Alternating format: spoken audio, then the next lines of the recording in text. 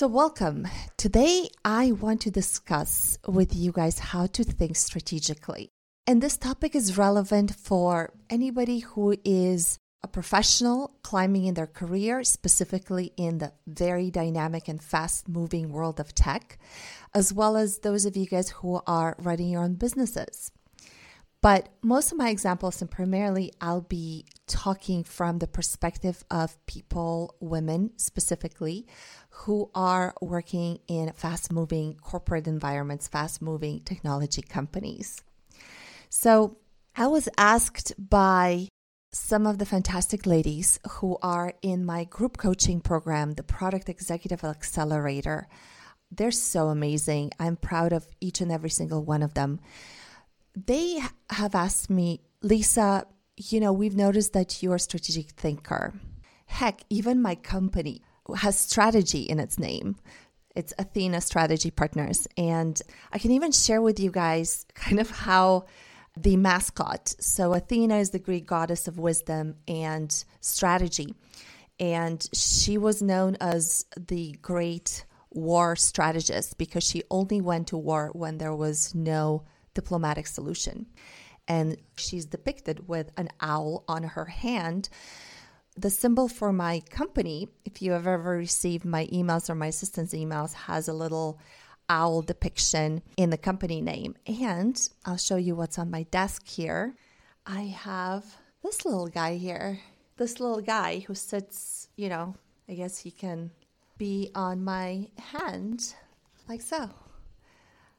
For those of you listening to audio-only version, I am showing a beautiful white owl paper mache, I guess you say, that I have on my desk as an inspiration to always take the long view, always think strategically, always slow down, and think big picture. So with that in mind, I wanted to share with you guys my approach to strategy and why I'm so fascinated with it and how I developed strategic thinking throughout my career. A lot of us, as we ascend in our career, start getting the feedback. You get to step up, you get to think strategically, you get to be a thought leader, you get to think bigger picture, right? If you guys are hearing this feedback, that is excellent news. Because that means you're stepping up your game and you're getting ready to level up. And that's really the name of the game here. It's not about arriving to some place in your career or your life. It's about the journey process. I don't know how many of you guys have taken the Clifton Strengths Assessment. I like that. I'm a learning junkie, so I've taken all kinds of assessments and all kinds of tools. And of all the ones that I've looked at, I found Clifton Strengths to be one of the better ones. And in there are 4 different categories of strengths that you can have. And they look at the top 5 or 25 that you exhibit. And they say, well, you're really strong in this specific area. And one of the areas is strategy. So there's a number of skills that are listed in the category strategy. And when I did my Clifton Strengths, 4 out of my top 5 strengths all fell into the strategy category. So for me, that was very interesting because I have always thought that everybody operates this way, everybody thinks this way. And when you have a strength that comes naturally to you, and this is so important to understand, guys, yeah, sure, be proud of it, be happy about it. But it's so important to try to understand what the principles behind it are so that you can teach it to others. When others look up to you about a specific strength or talent that you have, they'll often ask you to teach them that.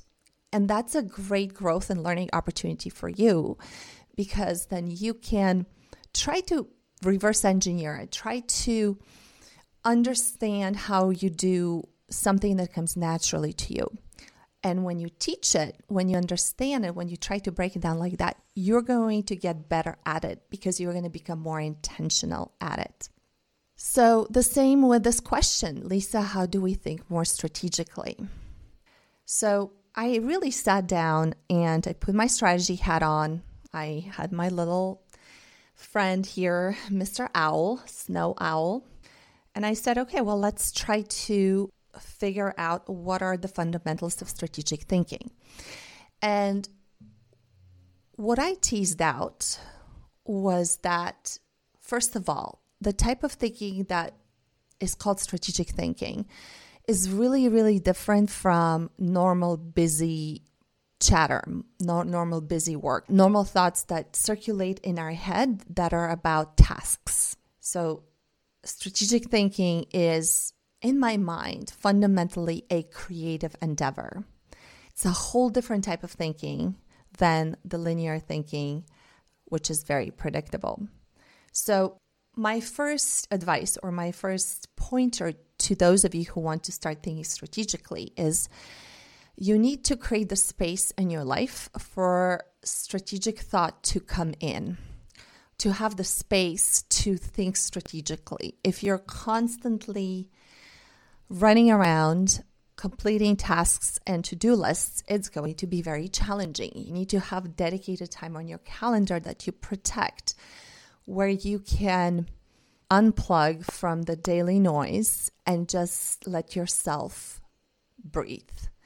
So for me, those are specific times in the day. I have a very established morning routine, which in addition to different forms of movement, has a contemplation and meditation component as well. I make sure to go out in nature at least once a day, even if it means going around the block. We are lucky to live by a park, and just feel the wind on my face, feel the sun on my skin, and not bring the phone and stare at it, right? Because that defeats the purpose. Just finding time to unplug from the matrix is so important. That's when creative inspiration, that's when inspiration can strike.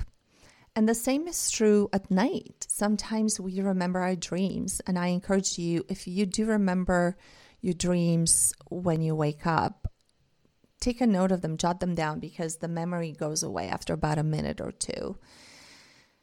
So a lot of times your mind is working at night when you're sleeping, and sometimes you make interesting connections in your sleep, really.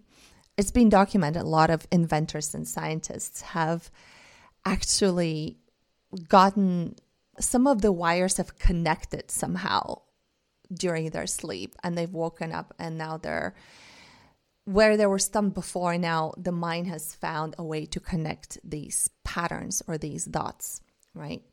So the prerequisite for strategic thinking is the ability to let yourself be without an agenda, or let yourself not worry constantly about tasks that you have on your list.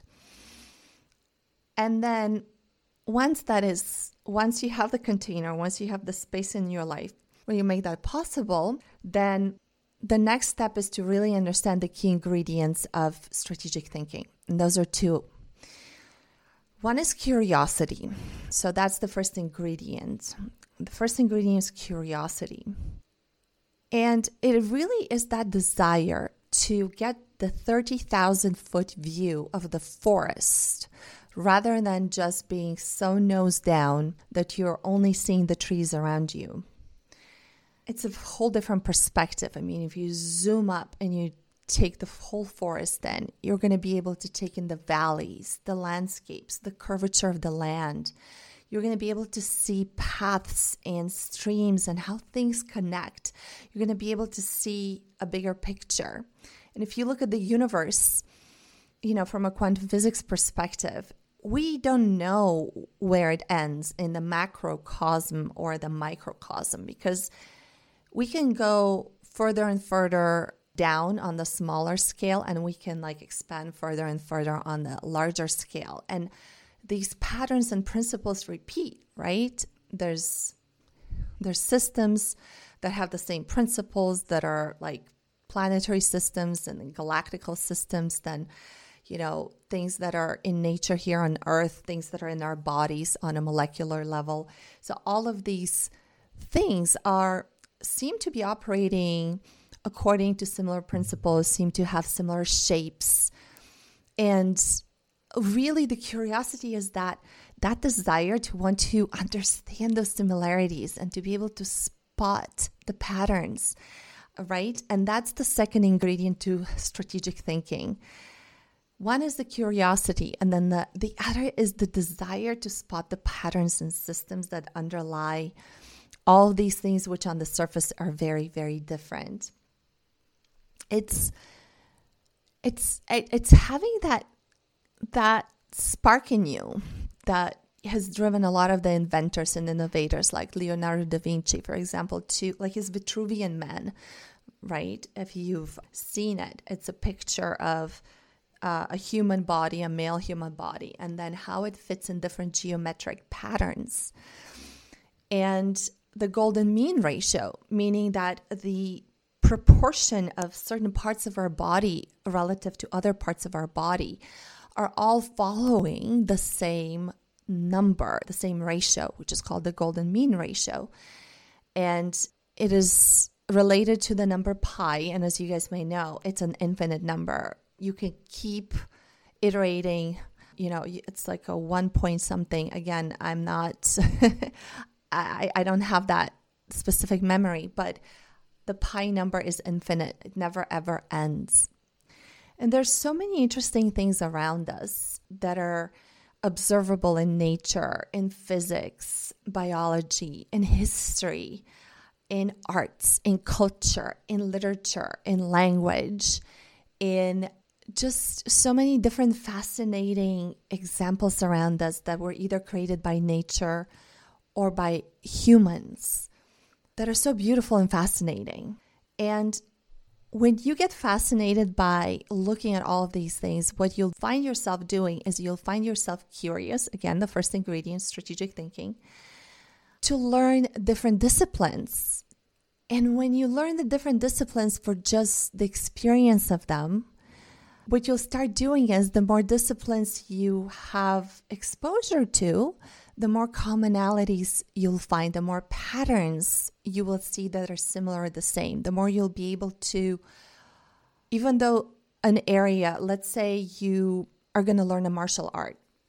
Well, if you have done a similar embodied practice like a martial art or yoga or something similar, you'll soon start to see some of the same principles apply. And when they teach you things in the martial art, like you'll be able to move much quicker and much faster because your mind's going to go, oh, it's just like that other martial arts or embodied practice that I've practiced and I know it's the same principle, right? So in a lot of the physical practices, including mountaineering and climbing, which I love, and again, it's a discipline I've explored with great passion. Physically speaking, it's about the core, right? The core is which pulls all your muscles and all your strength and coordination together, and really power coming from the core. And if you don't have the core steady and grounded, nothing else will help. It won't help to pump weights and get a specific muscle group strengthened if the whole body doesn't tie well together, if it doesn't coordinate well together, all the parts, which all comes from the core. So you don't need to learn that in mountaineering. If you know it from a martial arts or another sport discipline that you've practiced, this will be self-evident and apparent. It will make total sense. You won't have to learn it from scratch. So throughout my whole life, I think it comes from my dad, because my dad was a true Renaissance man. He was a professor in neurology. He was one of the best in not just the country, but I think in the world. He was incredibly curious and incredibly intelligent. He would constantly learn new languages.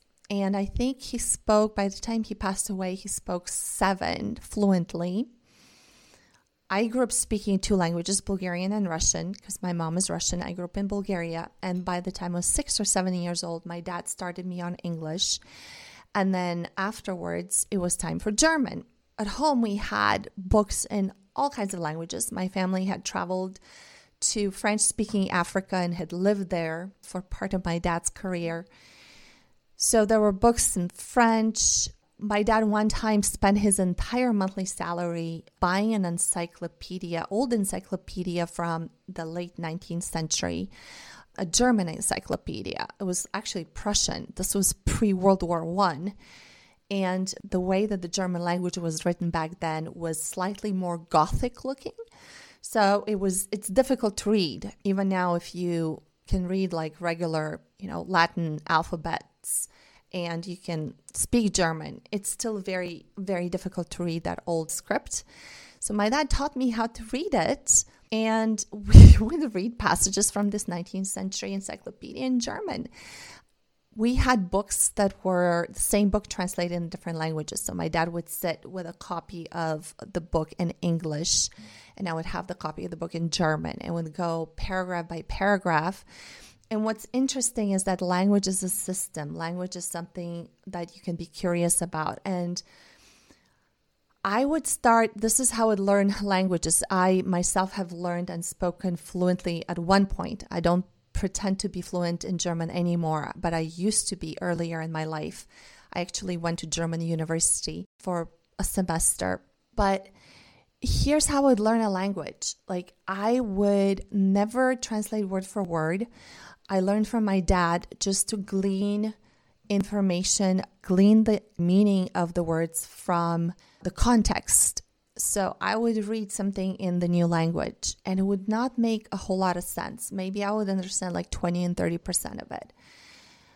And then the more I kind of understood, maybe I would look up certain keywords that were like central to the meaning of the paragraph. I would look that up in a dictionary. And then the meaning would kind of make sense. It would be like a fill in the blanks exercise, right? It would just make sense from the context. And then you would guess what the word meant. But in your mind, you would not really translate it into another language. You would just envision it as the object, and you would say, oh, this is what this word means. So you wouldn't translate it. You would just attach the new unknown word to the object. So it would be like learning language for the first time as you were a kid, I would imagine. So that's the method and the system that I've employed to like spot patterns.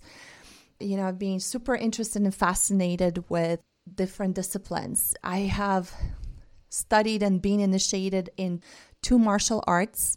One is Japanese, Aikido, and the other one is from the south of India, Kalaripayattu, which has commonalities and is a cousin of the practice of yoga. I have been certified as a yoga teacher, but I didn't do it for the certification. I did it because I was pursuing the path of mastering that type of physical practice. Got fascinated, swimmer, skier. I've been just anything that gets your body moving and gets your body to interesting places in the world to explore has been a really big passion of mine. So mountain climbing, skiing, swimming, yoga. Yeah, these have been all fascinating to me. And I wish I had more. I had more opportunity to learn even more sports. Mathematics, quantum physics, astronomy, music, arts, design, literature, crafts. It never ends. And I think I got this zest for learning from my dad. My dad, in his man cave, he would have 7 or 8 different translations of the Bible. Now, he was not religious, but he would study how the Bible was translated during different historic periods and how they interpreted the same word in different languages. So you literally have side by side like 6 or 7 different open Bibles and parallel read them. He was somebody who would invent medicine. He would invent different ways to combine drugs or devices. I know that if he had lived not during the communist times in Eastern Europe, but during free market economy in the United States, he would have achieved great fame and fortune. Alas, that was not the case in Eastern Europe. So, in summary, I would say that the way to think strategically is to change the way that you see the world, to start being curious and really learn as many unrelated different things as possible, like different languages. Again, by now I speak several Latin-based languages, so it was funny. I did a quizzes on Duolingo, the language app, and I got something like a 33% proficiency in Italian. And I've never in my life ever had formal training in Italian. I've never taken Italian. And yet I speak English, I speak German, I have some background in French, but it's mostly because I grew up listening and watching French movies, which were subtitled. So as a child, I would just understand French because that was the language that was on TV a lot of the time. So my knowledge of Italian derives from me being able to spot the root of each word, which would be the same across the Latin-based languages. So I would just guess what it meant. I would be able to understand it or even say it, right? Even guess what word it would be in that language. So, for example, credibility or create, the root is CRE or CRE, which is truth or creation. You can spot the same roots across different words in different languages. It really makes it a lot easier. And then pick a different topic to explore for a period of time, like 3 months or 6 months, to start really understanding and immersing yourself in it and start drawing parallels. So that's kind of what actually lights me up about living life. I could never see myself. Honestly, this would be the death of me. And I know that for some people, it is what they like. The same thing day in and day out. Comfort, having a very nice home, maybe a second home, and spending the rest of your life in this predictable pattern of going in between those homes, doing the same things every day, the same things every year, visiting only the same places, interacting with the same people. But that honestly suffocates me. And if you're a person like me, then new experiences, new adventures are the lifeblood of your life. And that's the fuel, in my experience, for strategic thinking. Connecting the dots, seeing the patterns, the incredible curiosity that drives it all. And I just looked at the type of people that my friends and colleagues who I bring into the group coaching program, into the Product Executive Accelerator, and I kind of laugh because most companies who do executive coaching for people in technology, they have very predictable people on staff who are trained in the corporate ways, come from a corporate environment, understand the language of corporate hierarchy, have, the MBA credential, have some sort of other credential, have all the right checkboxes trained, and they're all very similar because they speak the same language. And when I look at the people that I'm bringing into my group coaching program with the Product Executive Accelerator, there's an acting coach who lives in an Aikido dojo currently.